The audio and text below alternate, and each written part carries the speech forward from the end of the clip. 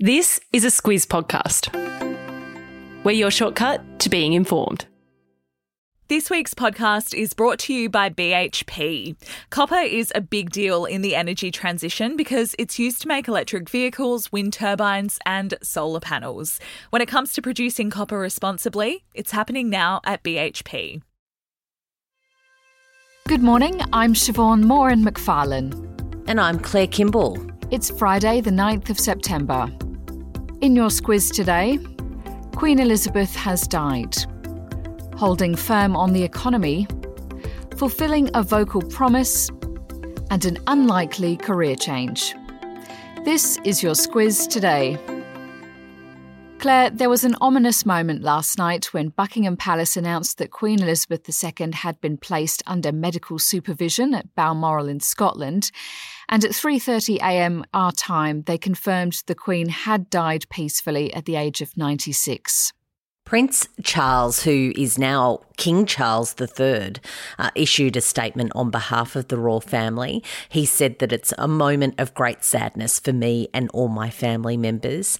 And he said that he and his family would be comforted and sustained by our knowledge of the respect and deep affection for which the Queen was so widely held. The UK's Prime Minister, Liz Truss, responded. She said that the country was devastated. Of course, she was sworn in by the Queen just 48 hours earlier. Yes, and this is really going to be the only news story in town for quite some time. And given the Queen's 70 years on the British throne, it's really the end of an era. And there's going to be a huge outpouring of grief over the next 10 days of official mourning. Yes, so there's a couple of things that happen now. One is the official code name has been deployed for the Queen's death. It's called London Bridge is Down. That means that the government has got around the governments that have Queen Elizabeth as its head of state to let them know that she has died. And also there are many Commonwealth countries who have an interest in it as well. What happens from here is that Charles and Prime Minister Truss meet. There's going to be a meeting tomorrow of the Accession Council, which is a group of high-ranking public servants, and they proclaim King Charles to be the sovereign.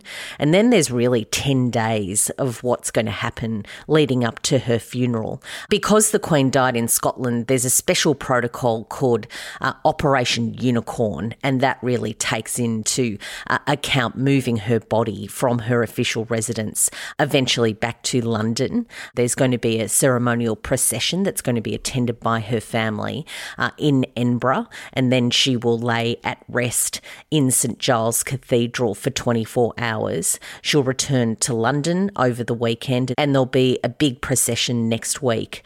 Eventually, we get to her funeral, and there'll be a lot of water to go under the bridge between now and then, and a lot to say about her life and legacy. The Queen will be laid to rest at Windsor Castle in the King George VI Memorial Chapel alongside her father and her husband. But there's a long way to go before then, so we'll need to pace ourselves. Back home, Claire, and after a fifth consecutive interest rate hike, the scrutiny on the Reserve Bank of Australia, the RBA, and its leader, Dr. Philip Lowe, is intense. Yes, there sure is. And what happened yesterday was Philip Lowe gave a speech and he really defended himself and the decisions that the Reserve Bank and the board have made. It even saw him say that he had no plans to resign after a fair bit of heat has come his way. Why people are so angry with him at the moment is that some believe that he broke a promise to keep interest rates at that record low of 0.1% until 2024. What he said is that he said that it was unlikely that that would happen. And certainly when he made that statement, he said that economic conditions were quite different, that there was high unemployment and low inflation. And of course, we know that that has all changed. And he says that it's his job to respond because inflation is a really bad thing. Yes, and the federal government has also been careful to moderate our expectations. As yesterday, Treasurer Jim Chalmers said Aussies should not expect any more cost of living relief in the upcoming budget. Moving back overseas, Claire, a 4-day manhunt for the final suspect in a stabbing attack that killed 10 people and left 18 others injured in Canada's Saskatchewan province finally came to an end yesterday. Yeah, and not a particularly nice end. Miles Sanderson died shortly after being detained by police. It followed a car chase that happened about 100 kilometres southwest of where the stabbings had occurred. Reports say that he was taken to hospital with self-inflicted injuries. It follows the death of his brother, Damien. There's still a lot to unpick about exactly what happened with him, but he was found dead with wounds that police say weren't self-inflicted. Both had been charged with murder. Yes, and certainly Miles Sanderson in particular had a long history of violence, and Canadian authorities say there will be an investigation into why he was granted parole back in February, despite being assessed as having a high risk of reoffending. Claire, back at home, a number of First Nations leaders have been assembled into working groups, which are basically just a collaborative panel of experts. And they've been established so that community leaders can iron out the details of the upcoming referendum on an Indigenous voice to Parliament. What they're going to do with the referendum working group is take those Indigenous experts and really let it be a guide to the big questions. Linda Burney said yesterday, she's the Indigenous Australians Minister.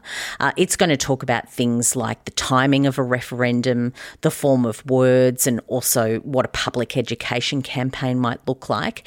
And then there's a second group that will focus on engagement.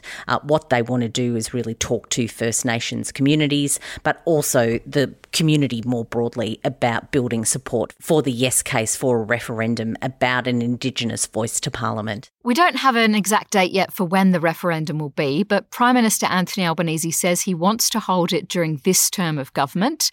So that means sometime between 2023 and mid-2025. And while we're on the subject of politics, Claire, I must apologise and say I made a rookie error yesterday by forgetting to mention the excellent Squiz shortcut that you and Kate have made this week, all about the new British Prime Minister, Liz Truss. And for those listening who are desperate to hear that, I'm going to pop a link to it in our show notes. Now, Claire, a lot of people have used the last couple of years to make a career change, but one pivot you might not have seen coming is the announcement by Kim Kardashian that she's moving from underwear to investing. Seems like everyone's getting into private equity investing. It's something Serena Williams has set up, and now Kim Kardashian. It seems that there's no end to her business ventures. Of course, she's got a best-selling beauty line. In this private equity fund, she's partnered with a guy called Jay Sammons. He's behind that audio giant that was bought by Apple, Beats by Dre. So she's got some really good partners, and what they want to do is focus on high-growth, market-leading consumer and media companies. Yes, and of course, you've missed out the most important partner, which is her mummager, Kris Jenner. So yeah, I guess you got to keep it in the family. This week, our podcast is brought to you by Aware Super. As one of Australia's largest profit-for-member super funds, they have a range of helpful tools, like their My Retirement Planner, which allows you to see how much you'll need for retirement and provides an easy-to-understand plan of how to get there. And better still, it's free for all. Read the PDS and TMD at aware.com.au. Friday Lights, Claire. And don't worry, darling, and the gossip around the cast and who likes who has been a whole thing this week. One of the actors involved is Florence Pugh. She's a real rising star, so it's a whole thing that she's involved in all of this. Yeah, we talked about this quite a bit in the office this week, just trying to understand what was driving this very public saga that kept coming up.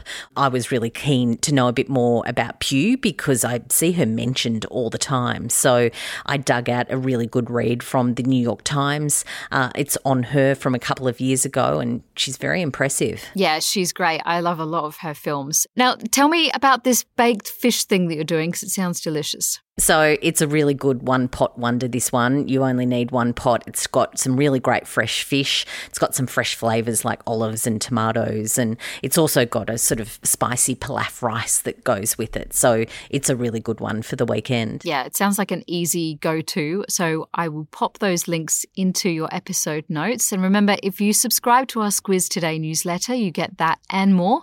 You can sign up at thesquiz.com.au. Squiz the Day, Claire. There's a lot of sport this weekend.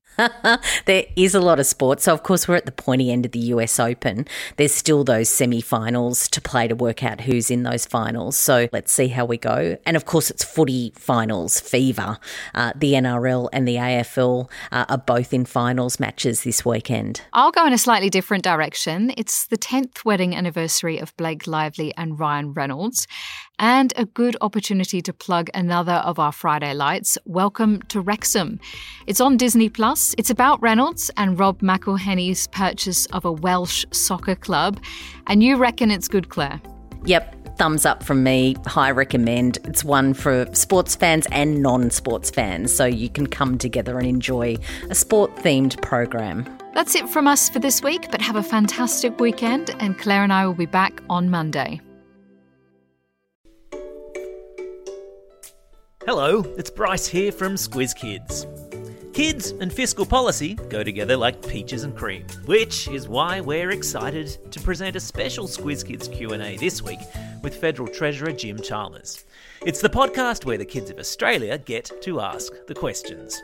Tune in to Squiz Kids today to find out how the notorious BIG has helped shape next week's budget, why the Treasurer considers himself more of a three-pointer than a slam dunker, and why his toenails will be painted with glitter nail polish next Tuesday when he stands in Parliament to hand down the budget.